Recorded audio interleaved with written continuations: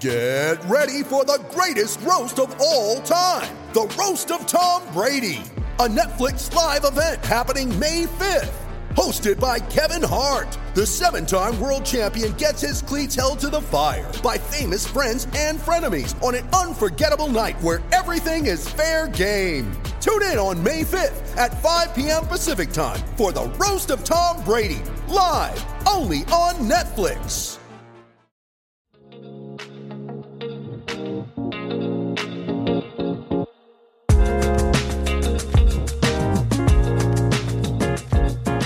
Hey everyone, welcome to the Doctors Running podcast, where we, a group of doctors of physical therapy, discuss the art and the science of the things that we're putting on our feet. Today, I'm joined here with Dr. Salas, and we are going to talk about some really interesting stuff on episode 116. I can't believe this is 116. But yeah, we are going to be talking about super trainers today. This is a new thing, and we're going to help better define it. But there's been a lot of these. I think as we've had a couple of shoes come out recently, specifically the ASICS Super Blast, which I'm holding in my hand, which we just dropped a review of. There's not just the racing shoe world, which has been the biggest focus, but training shoes have significantly changed and are starting to adapt some of the same technologies, if not more so, than what we're seeing in the racing world. So our hope today is to talk a little bit about this, define it, but our subjective question for everybody is, what do you think of super trainers? Are you interested in them? What do you think they're going to do? Any concerns about them? We want to hear what you think, because these are starting to become more common, but not a lot is known about them. David, what do you think? What has been your experience thus far with super trainers? Yeah, I think there's a time and place. It's a very interesting category, because I think a lot of people, when they think of this category, or this new category, right? I'm category in quotes here, but a lot of people are thinking of like these quote unquote illegal stack heights, where it's like, oh, it's got to be over 40 millimeters of stack. Well, that doesn't have to be the case. What I take a look at with quote unquote super trainers, are they using the new generation materials that are seen in their racing shoes? And so what we're seeing in the footwear world is this big innovation boom, and all these new materials that are popping up that have more compliancy, more resiliency, and you're having this higher energy return coming off the other side of it. And for the last couple of years, most of these companies were reserving that for their racing shoes. And what we're seeing is now people are starting to incorporate that more into these training models. And whether or not that is a good thing, I think there's a time and place for it. But I think it takes a look at the actual geometry, how aggressive the shoe is, what is the actual goal of the shoe. So I think it could definitely have a place in the training world. I don't think it necessarily has to be over 40 millimeters of stack. But yeah, what's up? And I'm glad you brought that up, because before this, my biggest definition of this and what I've been using was going, yeah, you know, when we talk about super trainers, I was defining it as these shoes using super foams and having this illegal level of stack height. So the IAAF is using 40 millimeters as the limit for racing shoes. So technically, World Athletics, if you're an elite, right? I'm sorry, I knew I said that wrong. Their World name. Athletics. It gets me every time too. Yep. So World Athletics set a 40 millimeter limit, and the couple of shoes that have come out recently are going above that. So technically, and no one really, if you're not an elite runner, like, it doesn't really matter. There's been one person that got DQ'd for using the Adidas Prime X, and I was like, I feel like that was a stunt. But I was defining super trainers as anything above that 40 millimeter limit. So technically illegal shoes that you couldn't use for racing, only training, and had the same technologies, be it a plate, which is not always prevalent, but definitely some of these super foams and max stack height geometries. So the big three that I would define that is ASICS Super Blast, New Balance FuelCell SC Trainer, and then the Adidas Prime X. But you're saying, hey, I wouldn't define it just by that. You would say you're going to also define it by other characteristics. And again, can you highlight what those other characteristics might be? Totally. I think as far as from a characterization, taxonomy, however we want to view this, when you take a look at the materials that actually go into the shoe.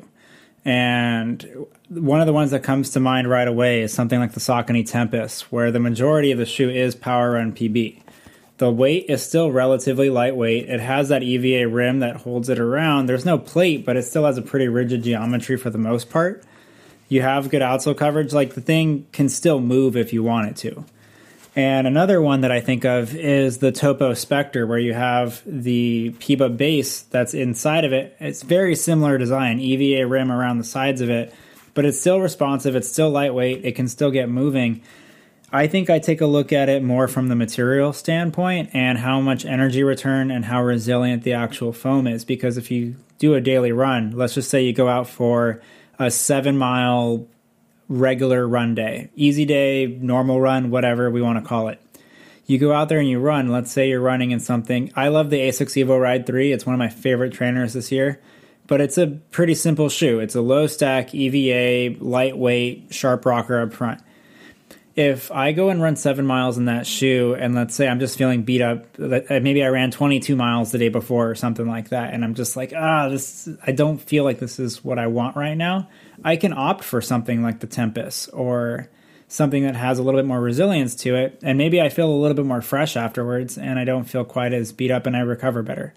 So that can also have a lane in the recovery world. It doesn't always have to be in the performance world. So we should probably, there's two categories to this then. It sounds like there's like the lower or more traditional stack height. Maybe not like, so like, maybe like the legal stack height, lower something stack height super 40. trainers, something less. But then you have these super max super trainers where these other three are kind of sticking now. But you're still saying, yes, because of the foam compound, because of the geometry, these are technically, you know, they're a lot of people might be able to actually race in these kind of shoes if they cannot handle some of the more aggressive stuff, but that still makes them that kind of super stuff because of the foam materials, the geometry, and all these components. Yeah, and even if you're above the 40 millimeter stack height, like if I was being completely honest, looking at a performance standpoint, if I had to go with any of the shoes you listed, I'd probably be looking at either the ASICS Superblast or the Adidas Prime X. I couldn't possibly imagine running a race in the SC trainer. To me, that doesn't seem like a shoe that I would want to run fast in. Just because it's over 47 millimeters of stack doesn't necessarily make it fast. Yeah. Like if it's over 10 ounces and I'm just like, I don't feel, does it run lighter than the listed weight? Sure. It's a fun ride. Yeah. It provides plenty of protection, but it's not, again, it kind of goes in that recovery world for me. Yeah. And so I just because it's over 40 millimeters of stack, I don't think that necessarily lends it into the performance category. That's very fair. Like I had the same experience where I personally would not do anything but running easy in the SC trainer. Yes, I've tried some strides in it. Was it the most glorious? It was interesting. It's not something I would ever do or choose to do that in. Whereas Prime X and Superblast, that might be a little bit different. Yeah, I mean... What do you think on those two? Responsiveness-wise, they're great. I think the Prime X, it does have the double plate system, right? The energy rods. Yeah, a double rod, yeah. Yeah, and I mean, that shoe is pretty crazy responsive. It's a very fun shoe to turn over and just pop off in. The stability could probably be a little bit better, and I know there's some people that are sensitive to it and others that don't care at all. I am in the middle, but I do notice that my ankles are a little bit sore from working in them. Like, in the moment, it feels fun, and then you're like, why am I sore down in my lower leg, like, the rest of the day? And I think it's the stability demands. I don't get that in the Superblast. I think if I had to choose between the two and I was, like, forced to choose, I probably would go Superblast for me personally. I think it's a little bit more balanced underfoot, and I think you still get that responsive ride from the Flight Foam Turbo. There's no plate, but it's still a pretty rigid geometry. You got 45 millimeters of turbo underneath you. So, I mean, having that much foam does stiffen it up a little bit inherently. But, yeah. Right. Now, before we dive into the Superblast, which is going to be our big priority today, because we talked about the other ones before, what shoes would you include, since we talked about the Max super trainers, what shoes would you include in the kind of more traditional, or like under 40 millimeter stack height list? What would you include in there? Yeah, it's a great question. So, I mean, I talked about a couple of them already. The Tempest from Saucony, the Spectre from Topo. There's still a couple other that are on my brain. I would still throw... Saucony Endorphin Speed 3. This is the Run Shield version. Just basically a waterproof upper, which I actually am really enjoying this shoe, but that's a conversation for another time. But I would still throw it in there, even though it's a Pebax plate. The idea was for it to be a training companion. And so on some of the days that I'm really beat up on, I've found myself reaching for this shoe. It's lightweight. It transitions pretty well. It still has a little bit of flexibility up front. I can still run decently slow in it. But to answer the question further, like New Balance Rebel 3, some people are using it as a daily trainer. Some people are using it more on that performance trainer, training companion side of things. Just a versatile shoe. It's lightweight. Uses the Feel Cell midsole. And then the other one, or actually was that it? Oh yeah. This is going to be an interesting one because I think I'm going to get some heat for this, but the Saucony Freedom 4. And my main reason isn't necessarily from the running standpoint. It's a little bit slower on the stack. It's a little bit more just a very neutral profile overall. There's no crazy rocker. It's still like, I don't know. It almost feels like a street shoe that you can run in. And that's kind of how it feels to me personally when I do run in it.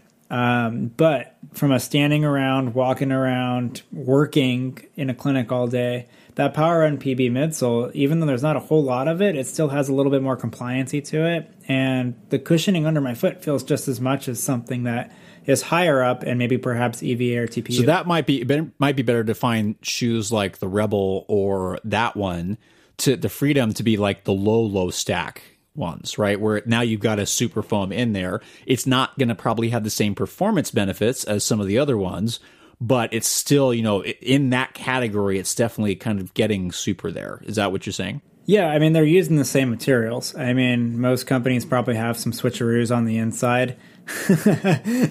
Now, I got to ask, what's your opinion on the Deviate Nitro 2? What do you think? I don't have it. It's a shoe I'd like to have. Not? I don't have it. From what I heard, I found this out before the episode. I was gonna say that I would really love for Puma to put Nitro Elite in a training model and have it be in like whether a performance trainer-esque or in a daily trainer. And he was like, "Oh, fun fact, Deviate 2 does that." So I didn't know that. That was news to me. Poor today. David got snuffed by Puma on this one. But I'm curious to know what you think on this briefly before we go to the Super Blast, because in my mind, I was defining this as a like performance shoe where you could race in it just based on it's got so much foam in it. It's got the plate is super stiff, almost to the point where initially I could not train in this. It was I had forefoot pain. I'm sorry, Puma. But as it's broken in, it's got it better, but it has done great for workouts. So a shoe that you can't necessarily, like, maybe certain people can, but not everyone, would we still define that as a super trainer? Yeah, I think it's an interesting question. To my knowledge, it's a dual density midsole, right? It's not all Nitro Elite. Yeah. No, the majority, I think the rear foot is Nitro, and then like this area up top, top sole in the heel, I think, and then the majority of the forefoot is Nitro Elite. It's noticeable. I'd probably still throw it in there, yeah. And that could go down that more training companion side of things, kind of like the Endorphin Speed from Saucony. Yeah, and that makes sense. So now let's talk about, you were mentioning it earlier, but let's dive back into the ASICS Super Blast. So this shoe is very new for ASICS. It'll be a couple weeks old when this episode releases, but can you give us a little rundown on what this shoe is? Yeah, it's basically like take everything that you know and like or dislike about the Nova Blast and put it on steroids. And so basically that's a good definition. Instead of having the Blast Plus foam midsole throughout the entirety of it, they basically raised that stack height very considerably. You have the turbo foam that's in the Metaspeed Edge and Sky models all the way up to 45 and a half or 45. I don't know off the top of my head. 45 and a half. Yeah, in the heel. So we're over that 40 millimeter stack height now. It's an 8 millimeter drop, I believe, down to about 37 roughly. So 37 and a half. Yeah. You got a lot of foam underfoot, and it's a dual density midsole. So you do have a little bit of Blast Plus down at the very bottom. That little seafoam green down on the bottom there, that's actually Blast Plus. So you have that real soft Blast Plus material. Turbo to me has always been a little bit firmer. Even though it's still a soft and compliant like super foam, compared to EVA, it's definitely soft, but it's still it holds its structure a little bit more when you load it. And so what I feel with this shoe is you just get a lot of bounce and rebound off of this thing through that toe off. And there's no plate in it. It's a very lightweight foam. When you take no plate, a very lightweight upper, and for having 45 millimeters of stack, like a size 9 is like 8.4 ounces. It's pretty absurd. Yeah. This is the lightest. This is the lightest of these kind of maximal super trainers. Even though it's got a ton of stack height, it is by far the lightest one. I think it's over an ounce lighter than the Prime X, right? I think the Prime X is like 9.6. So. Yeah. And then something like that, yeah. 3-ish ounces lighter than the SC Trainer. SC Trainer. Yeah, so it's one of those shoes, and they're marketing it as such, as like a daily shoe, a performance shoe, a workout shoe, like long run shoe, like a shoe that you can literally do everything in. And it does run that way. I've pushed the shoe a little bit, and it still pops off like a lot of other performance shoes would. So, and then I've also run easy in it. Most of my mileage in the shoe is probably easy mileage, and it still runs relatively smooth. And I don't feel like I'm 45 off the ground. Like I think they did a pretty good job of like making you feel balanced and centered, and not like you're on these like stilts where you're not quite feeling like yourself. Right. So I think they did a great job with the shoe. Honestly, I think there's a good place for it, especially if you use it like that Swiss Army knife to do everything. And I think you said the Swiss Army knife, I think, is the best description of this shoe, where, by the way, and David alluded to this earlier, this shoe is still stiff. There is no plate in this shoe, right? It's the only one of these super stack super trainers that doesn't have a plate. I'd be terrified to see what it was like with a plate. They did not need this, because it's still, with just the amount of height here, it's still super stiff. And yeah, I totally agree with all the stuff that it's a very, I know we throw the word versatile out, and so maybe the Swiss Army knife's a better term, because I've actually done a ton of easy miles, but I've also done for like a week straight, all my workouts were done in the shoe, no matter what it was, tempo run, threshold, intervals, and it performs well. It's definitely not, it wouldn't be the thing I would reach for a race, but if I was like, I just need something because I don't know what I'm going to be doing when I get out the door, this would be it every single time. And it doesn't feel like you're on stilts. And I think part of that is the fact that it's got a wider outsole. They've done the stable neutral really well. There's sidewalls here. But I also think you're right where the foam, it's a bouncy foam, but it's a firm bouncy. It's not your mushy. It doesn't feel like the SC Trainer. It doesn't feel like Prime X. It feels like you pop in the sole, compresses, and bounces back, but it's still on the firmer side, or like just has a firmer feel for this stuff, which kind of makes it not feel as stilty and wobbly, which it's got a great grounded ride. So I've been really, really impressed. Upper fits what do you think about the upper? I thought it was pretty good. It might have fit a tiny bit long for me, but it was otherwise, it's kind of funny because it's like it falls right in the middle between that Metaspeed Edge / Sky, where it's really thin and like, okay, race ready upper. It's a little bit more plush than that, but it's not quite as plush as the Nova Blast. Like they definitely went right in the middle there. No.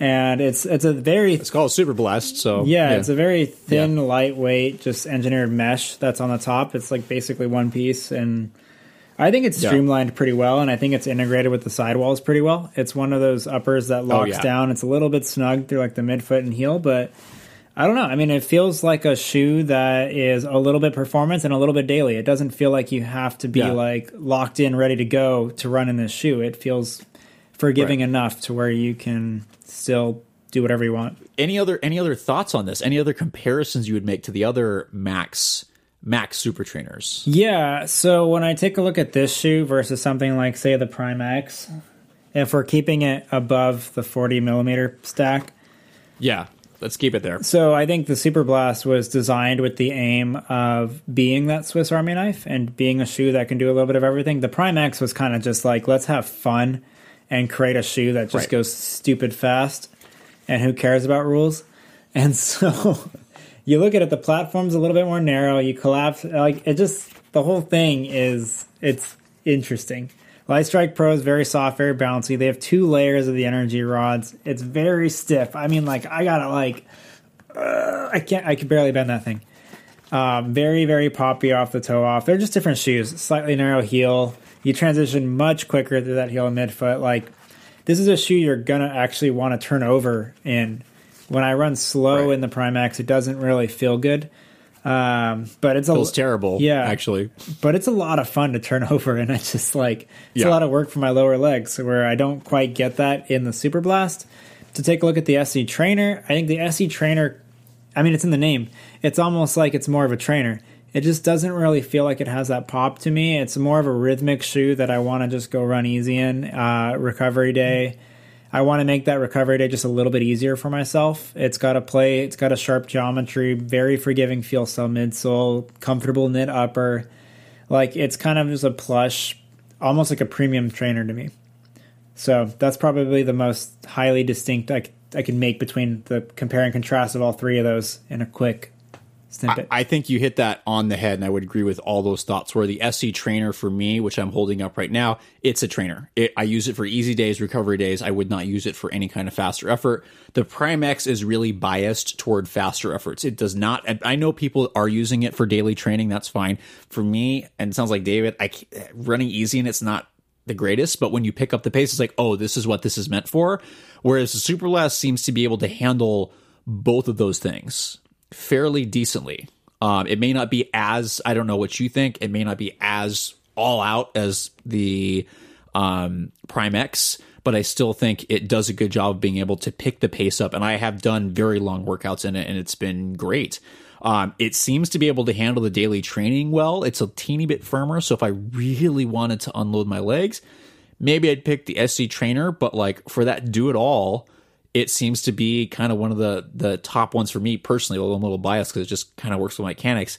Random question for you. What do you think about the costs of these three? So Super Blast is at $220 retail. Prime X is $275. Yeah, $270, and then the Strung, which we don't have, is $300. Yeah, we don't have we don't have the Strung. The SC trainer is $180. $180. Which I still remember going like, wow, like I can't believe it's only $180 for that much shoe. But what do you think of these costs?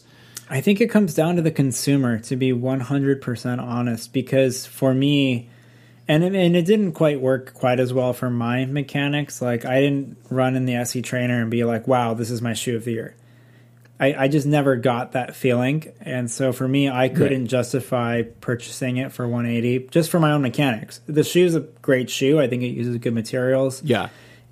For what it is, it's in that premium trainer category, and there's other premium trainers going for $160 to, I mean, like not that shy of that price point. So probably okay if someone's going to use it and they're going to use it for those intended purposes of logging those daily miles, maybe even racing. If they just like the way it feels in their foot and going for long periods of time, because you don't have to be running sub 3 hour marathons, to be running a certain shoes. Like, you can run in whatever's comfortable for you. I think that's and I think that's the idea of a lot of these shoes, is create something that is still very comfortable, still uses the new materials, but it doesn't have to be a Vaporfly. It doesn't have to be a Meta Speed. It doesn't have to be a Deviate Nitro Elite. It doesn't have to be anything like that. With the Super Blast, it's a very interesting price point, right? At being at $220, it's like, okay, so $30 more would be a Vaporfly. $30 more would be a Meta Speed, Edge, Sky, whatever. With that said, I don't say that in a way that like, oh, this is overpriced. I don't know if it is. I think it actually depends, again, on the consumer. If you're using it for said Swiss Army knife purpose, it's got the AHAR rubber on it. It's got pretty good durability overall, like any of their other trainers would. Yeah, go for it. He destroys shoes if you're new to the podcast. So for those that are watching this on YouTube, I have 80 miles on my pair, and I still can't really see the wear. And it's not just because the material's dark. I have not been able to kill this shoe. And the SC trainer, I ripped through that in 70, 80 miles. Like the Adidas shoes, I will rip through the outsole just because that's what, even the Adios Pro 3, which was much better than the Pro 2, by 100 miles, I destroyed it. But it was better than the 2 because the 2 only lasted. Yeah, you broke that pretty 40 quick. Miles. Yeah. Yeah, I broke it in 40 miles. But just durability wise, this does have it. And I'm going to see how many miles I can get out of this. I'll do a 100-mile review and beyond, but it's handled that fairly well, not to interrupt you. No, I think it's a great point, because I think it gives you some of the durability that a daily trainer would give you. And it also gives you the options of a lot of other paces and things to hit. And so if you're using it for that purpose, if it's your Swiss Army knife, if it's your daily trainer, your long run shoe, and your racing shoe, why not pay $220 for it? Like that in itself is more valuable than a shoe that I'm going to only wear a couple times.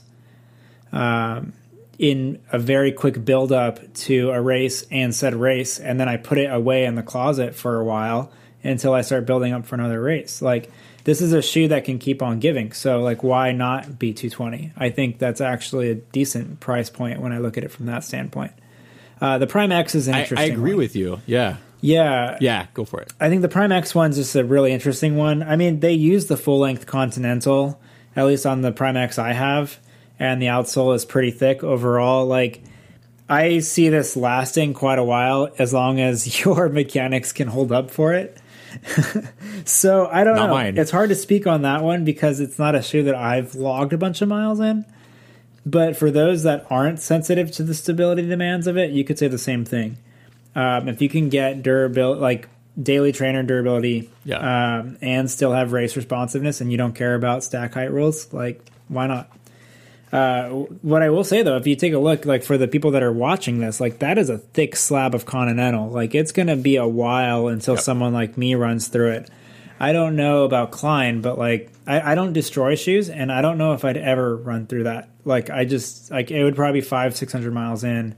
And I've run in Adidas shoes to 500 to 600 miles before in the past, and I still didn't run through them then. And so, like, I don't know. I feel like this could end up being worth that in some way if the person really loves the shoe. I broke it in 60 miles. The Prime X Strung? Yeah. No, not the Strung. It was a Prime X. What? I didn't share it. How? Yeah.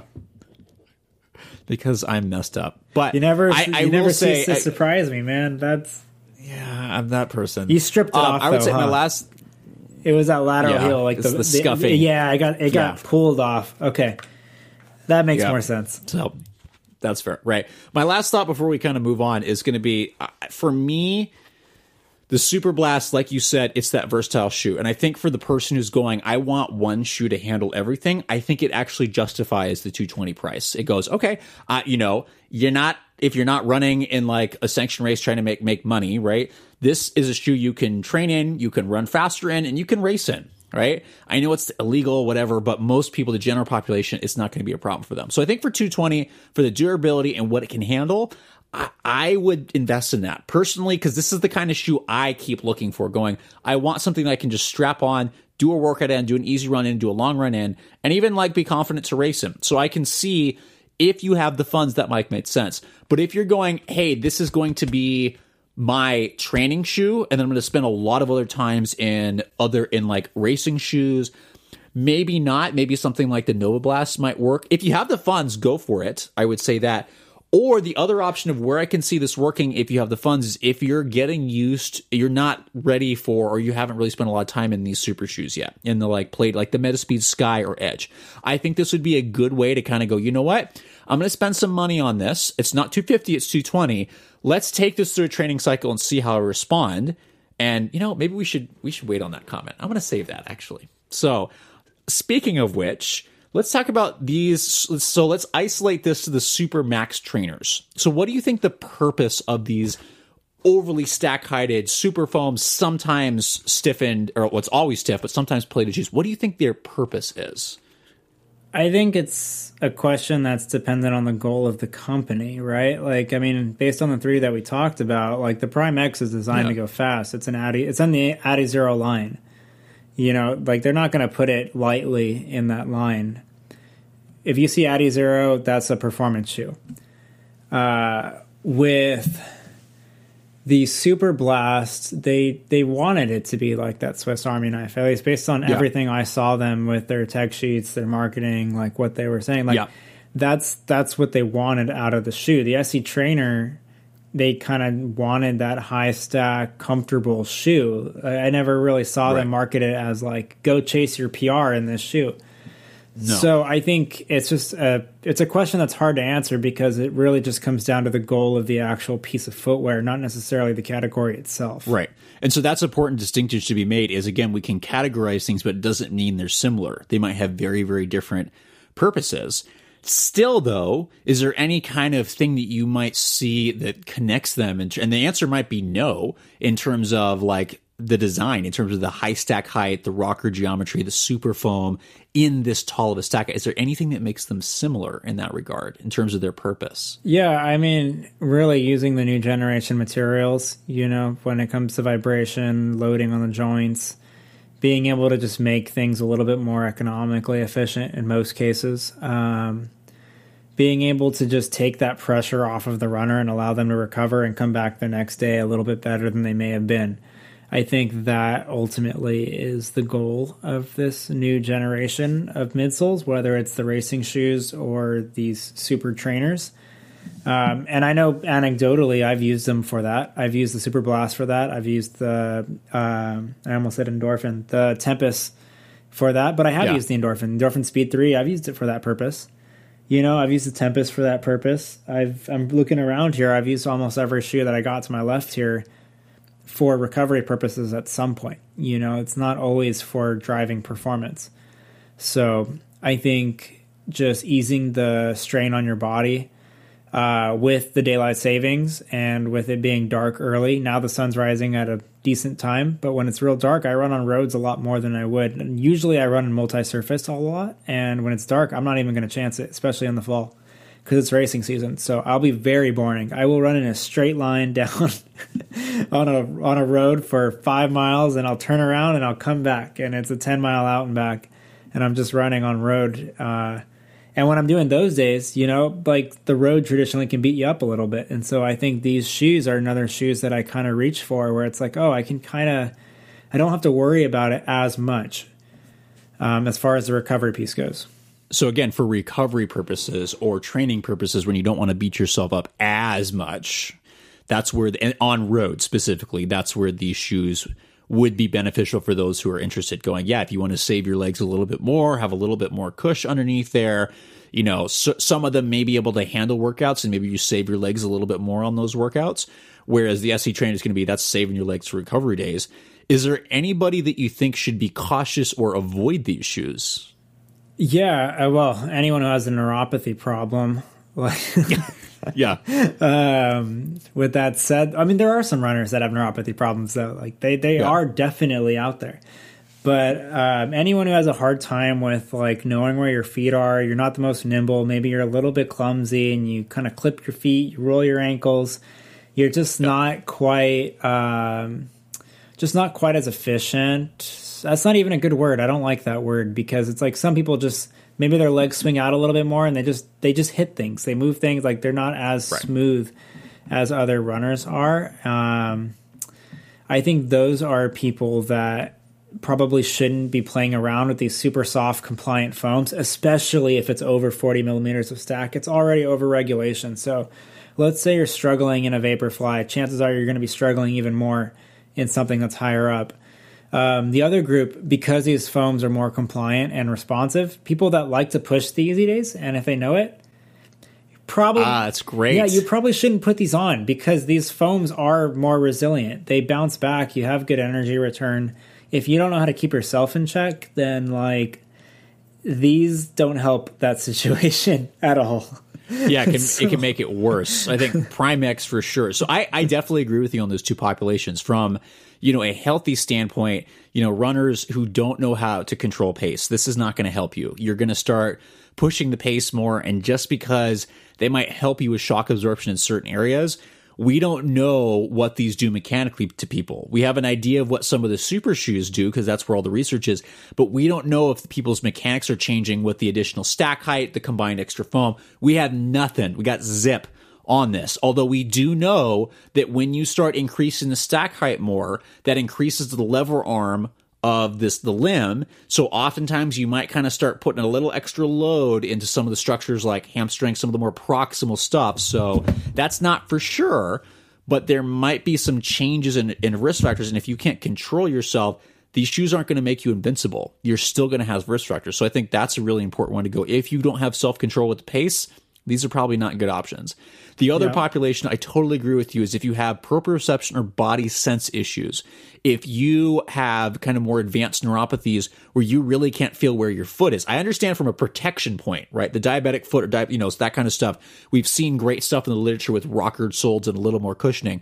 But if you're the kind of person that doesn't have a good idea of where your feet are and you risk tripping over something, these shoes extend you far enough off the ground that you're going to have a hard time figuring out where your foot is. And that's really important not only for landing, but also for the swing phase when you're picking stuff up. So I could see these being a hazard. But if those issues aren't around, you might be fine.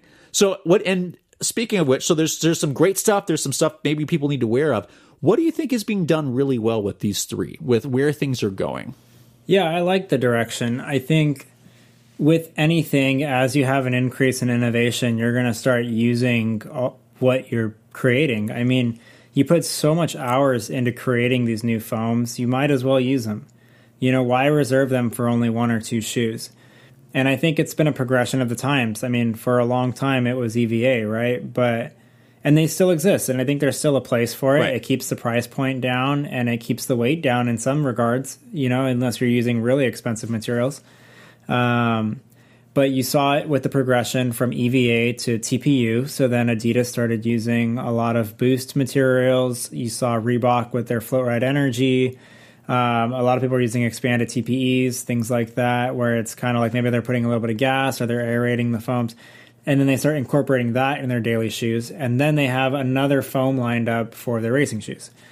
And so I think it's also a little bit of a direction of the industry as well when you're taking a look at what they're deciding to put in. Because if they're putting these new generation midsoles in the training shoe and they're starting to put it in more and more shoes, it starts to make me think that they might have something else lined up further down the line. That they're like, okay, so like now this is going to become our base, and now we're going to build off of this as well. Because even though like Nike has Zoom X, but they're working on other things. Everyone is. Like, that's no secret. Everyone's trying to make their product better. And so I think it's also a certain sense of comfort. And I think as like PIBA and PBAX becomes more accessible from actual manufacturing and product standpoint, that can also keep the price down. And then eventually maybe replace EVA. I don't know if it will ever go to the point where it replaces it, but it like can get that price point to where it's more manageable for the consumer. And now you're going to have a shoe that is pretty well on the performance scale, and it has a compliant, resilient foam, and it doesn't break the bank. And you have some companies that are kind of doing it. Like, how much is the Rebel? The Rebel isn't like killer, is it? It's like 130, 120. Like, it was more affordable than I expected it to be. Yeah. Look that up. And then you've got some companies that they're sliding pieces of it. So like the Adios, I think, is like 140. Yeah. So like you've got some shoes Rebels 140 that are pretty comparable with other pieces of the market that are using some of these materials, So maybe they don't have a plate, maybe they don't have a more intense geometry, but they're still solid shoes in and of themselves, So I think it's interesting. I think it's more just the direction of the industry itself, and I think that makes sense that what we're seeing with all the R&D research and development that's going into racing shoes, that they would obviously take some of that and start putting it in other shoes. So I think these Super Max, Super Trainers, and some of the other more normal stack super trainers where you're seeing these foams, I think it's a natural progression. It makes sense. It makes sense that people would go, hey, with these Super Max one, how much stack height can we put in here? And I think that there might be some diminishing returns as you start getting higher and higher and higher, because then you inevitably have issues with weight and size, and some of the geometry just isn't going to work, right? Once you're on stilts at that point. But I do think what's being done well is that the companies are specifying what these are for. And it's not where you're like, hey, we're just going to throw this out here and let people do what you want with it, which kind of happened with some of the racing shoes, like the Vaporfly and Alphafly. People were like, advertise like you can just be a new runner and just go jog in those. And I was like, I still have my hesitation about that, but it's nice to now see they've gone, you know what, now we have something that you can go train in. And they've been specific. Other people, Adidas didn't say that the Prime X was a trainer. They said this is a racing shoe. This is a faster shoe for workouts where you want more protection. ASICS was great about saying we want the Super Blast is a versatile, like a tempo, long run, like kind of do it all shoe. And then New Balance was marketing the SC Trainer as that recovery shoe that like, we want to take some of the stuff our athletes want to train in the SC Elite or the V3 or the RC Elite 2, but we said, don't do that. Here's this other option so you can get some of these, responsiveness benefits in a shoe meant for daily training. So I like that they're being specific with what the purpose is while being able to mesh some of the benefits that we've seen from the racing shoes while still making it available to train in.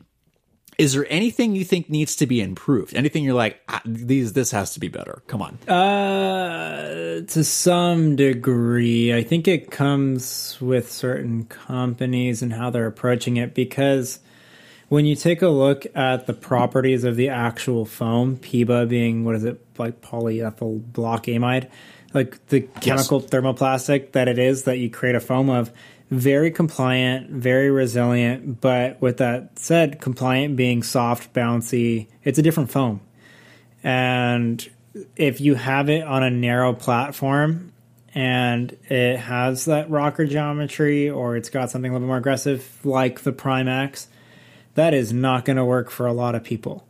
And maybe they're not making a shoe for a lot of people. Maybe they want it to be a niche thing, but I think the direction of the category, if you want it to be a consumer-friendly shoe overall, if you just widen it out a little bit, whether it's the platform or a little bit of sole flaring, or you just integrate some sidewalls a little bit better, like there's some things you can do to just make that shoe a more streamlined shoe and just make it more comfortable. And I think it's one of the things that Saucony did pretty well when they took a look at the Endorphin Pro 3. Now that's the racing category, but they were like, okay, well, we have a PBX shoe. How can we make this a little bit more comfortable, a little bit more stable for the consumer, and make it a more enjoyable experience while still having that resilient foam? It doesn't have to be the super streamlined, narrow shoe that like only people that are going to be transitioning quick through that midfoot and forefoot, are going to enjoy. So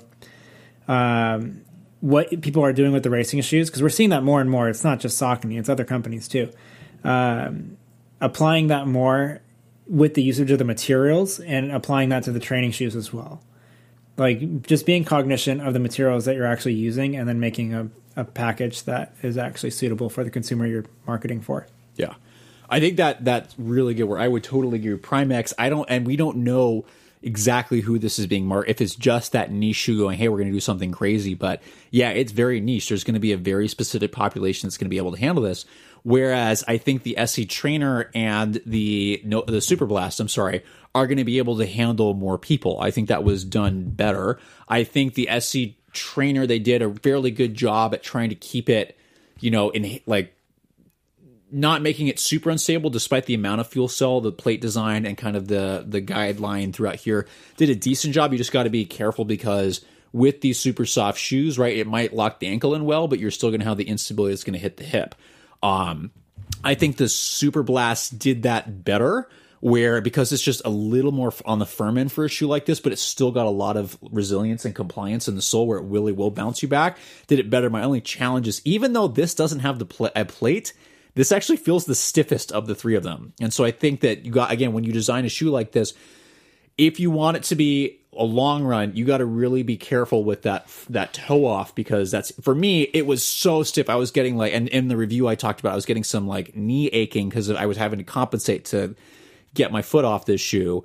So I think you have to be very careful with the geometry. If you're going to make it for the general public, you have to be careful with how aggressive it is. And that's really hard. It's hard to make a shoe for everyone. So that's why you got to make sure that you're being very careful with who you market to and what it's really meant for. So it's not necessarily criticism saying they're doing it bad. You just got to be really careful in this category, because it's honestly going to be something that more people might be willing to put on their feet, because it's going to be less aggressive than something like Vaporfly or RC Elite 2, which we are, at least anecdotally, I am seeing that some of these shoes, people are going, oh, these are sexy, but it's not decreasing injury risk. In fact, it's actually enabling people to kind of push themselves into the red zone when they maybe shouldn't be there all the time. So the people who are training in the RC Elite 2 or training in the Vaporfly may not be the best option, whereas this is going to be, I think, a shoe that's more accessible to those people. They still need to be a little careful, because, again, the consumer is going to be a lot more varied than somebody who's going to pick a Vaporfly.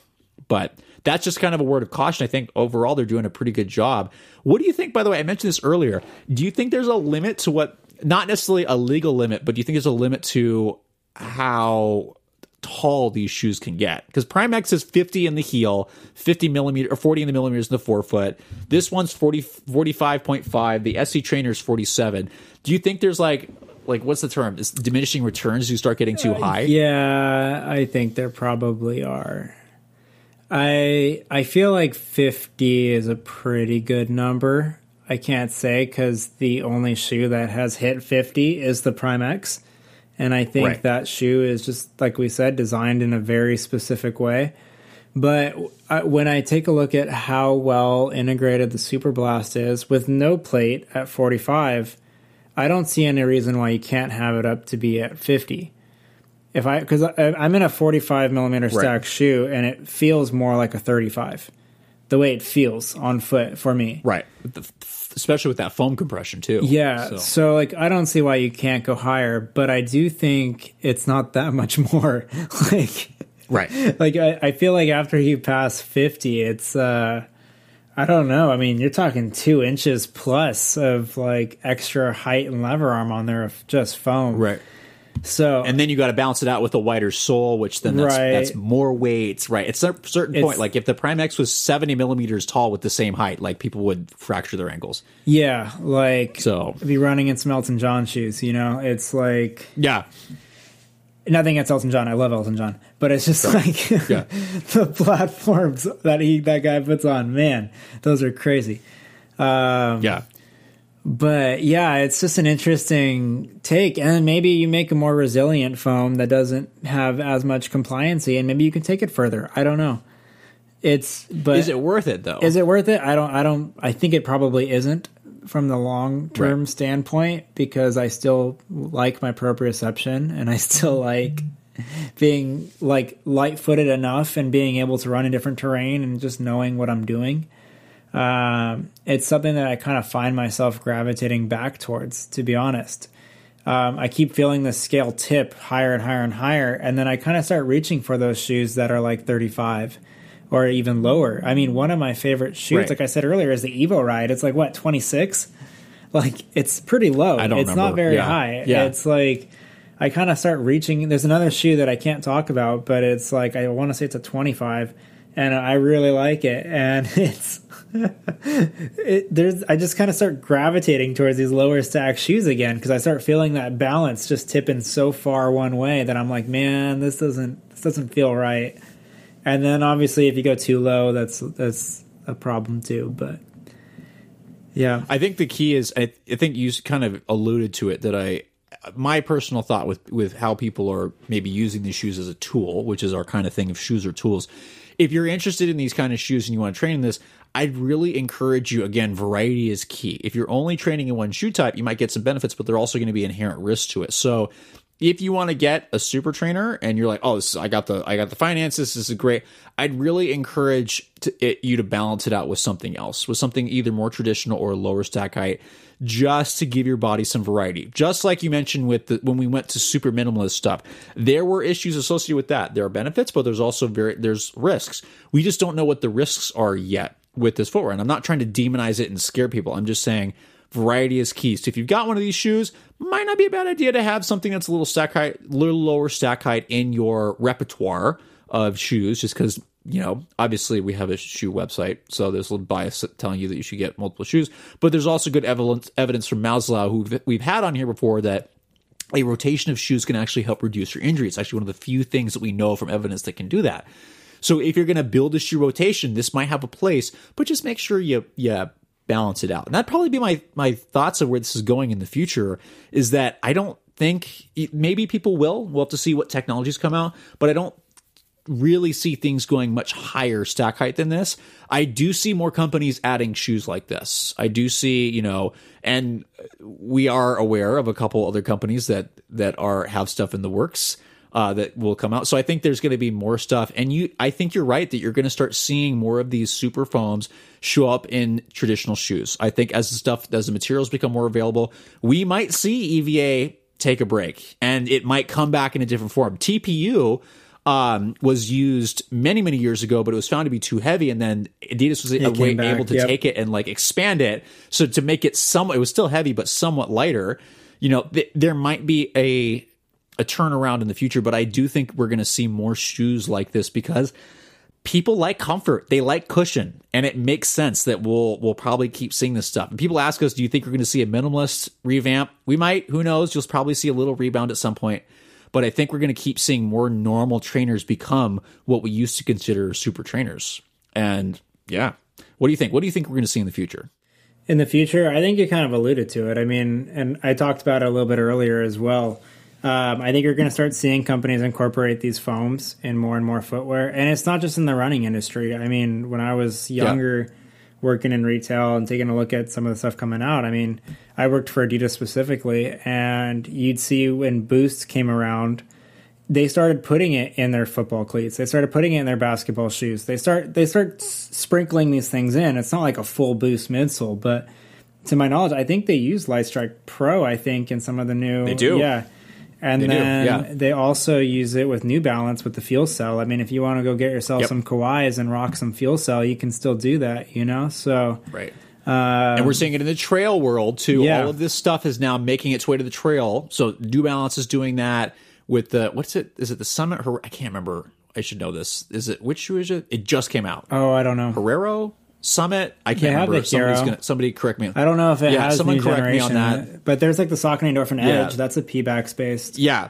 Saucony Endorphin Edge. There's... ZoomX has been in trail stuff for a little bit. They've got a trail racer coming out in 2023. You're seeing all this stuff, you know, gravitate to the trail world, and you're seeing it gravitate to the other parts of the footwear industry and not just running. So, yeah, we're going to see expansion just like we saw, you know, in the past with EVA and all these phone, you know, so it's normal. So, and I think that's what people need to be aware of is, and that's why I had to kind of eat my words the other day when I talked about training in super shoes and training in these super trainers is that, yeah, it's going to become the normal. And I don't think, you know, there's nothing to go back to at this, or there's less and less to go back to as we see this. So you're just going to have to adapt to it, maybe try to find some balance. What that looks like, we don't know, because guess what? We can't see the future. So it is an exciting time to be in footwear and to be running, because like the innovation that we're seeing is just, it's crazy. It's nuts. Right. So yeah, it's a fun time to be here. And yeah, any last thoughts on this? Yeah. I mean, what we've seen in the last 5 years is more than what we've seen in the last 15. Like, It's been a pretty wild west, just boom of innovation. I think people are putting a lot more effort into the material science side of things. They're looking more, and some of this is education as well, like knowing biomechanics and physics and torque and being able to quantify it, and also physiological parameters and like the effects on VO2 consumption. And the tools are there now where they weren't quite as good before. Yeah. And so I think that also allows some of these companies to also dial things in a little bit more and also progress their footwear in ways they want to progress their footwear. And that could mean wildly different things. That doesn't just have to be performance. That could be comfort. That could be other things. There was something I was going on with that, but I think I just drew a blank. So I will let you close it out. Yeah. So I think in conclusion, we're seeing more of these super max trainers. We're seeing more super trainers in general with these newer foams. I think they're going to become the normal. It is a tool. These are tools at the end of the day. They're going to work really well for certain people. They're not going to work as well as others. I think what's really key is for people to remember what the purpose is of them. You know, they're trainers. You do need to still keep your pace under control if you're doing an easy run in this shoe. If you're doing a workout, it might be a great option to kind of save your legs versus some of the more aggressive racing options. But you just need to ask, like, hey, how is this going to fit in my repertoire? Is it worth it? For me, I'm loving some of this stuff. I love the Super Blast. It's been a great shoe. It's been durable. You know, not everybody's going to have the funds for this. So if you've got the finances, you're interested, go for it. If not, there are plenty of other comparable shoes that are coming out at more fair price points. So I think, yeah, it's just a fun time to be in that. So we appreciate, again, everybody following along with us as we continue to explore this stuff. And I'm really going to encourage you to keep following us on a couple different platforms. So we've got always good stuff on Instagram coming out, Facebook, Twitter, LinkedIn. I always have to say that for Bach. But lots of good areas and lots of really cool stuff that we've got planned and coming out. So please stick around, check us out. Obviously, keep listening to the podcast, whether it's on YouTube, Spotify, or whatever stuff. But we also want to know what you think. Any feedback, because there's some changes we're going to be making in the next couple months to the format, to length, to things like that, because we're trying to evolve. Just like the footwear, we're also trying to evolve. So any feedback you have in the comments, please let us know, because we do this as a side. This is not our main job. We do this as a fun thing on the side. We get to talk about running shoes. We get to geek out after work. We do have all full-time jobs, so we do want to see if we can improve this, because this is all for you. So let us know in the comments anything you're interested in, anything you think we can improve, anything we're doing well. And if not, at least subscribe and have a great run.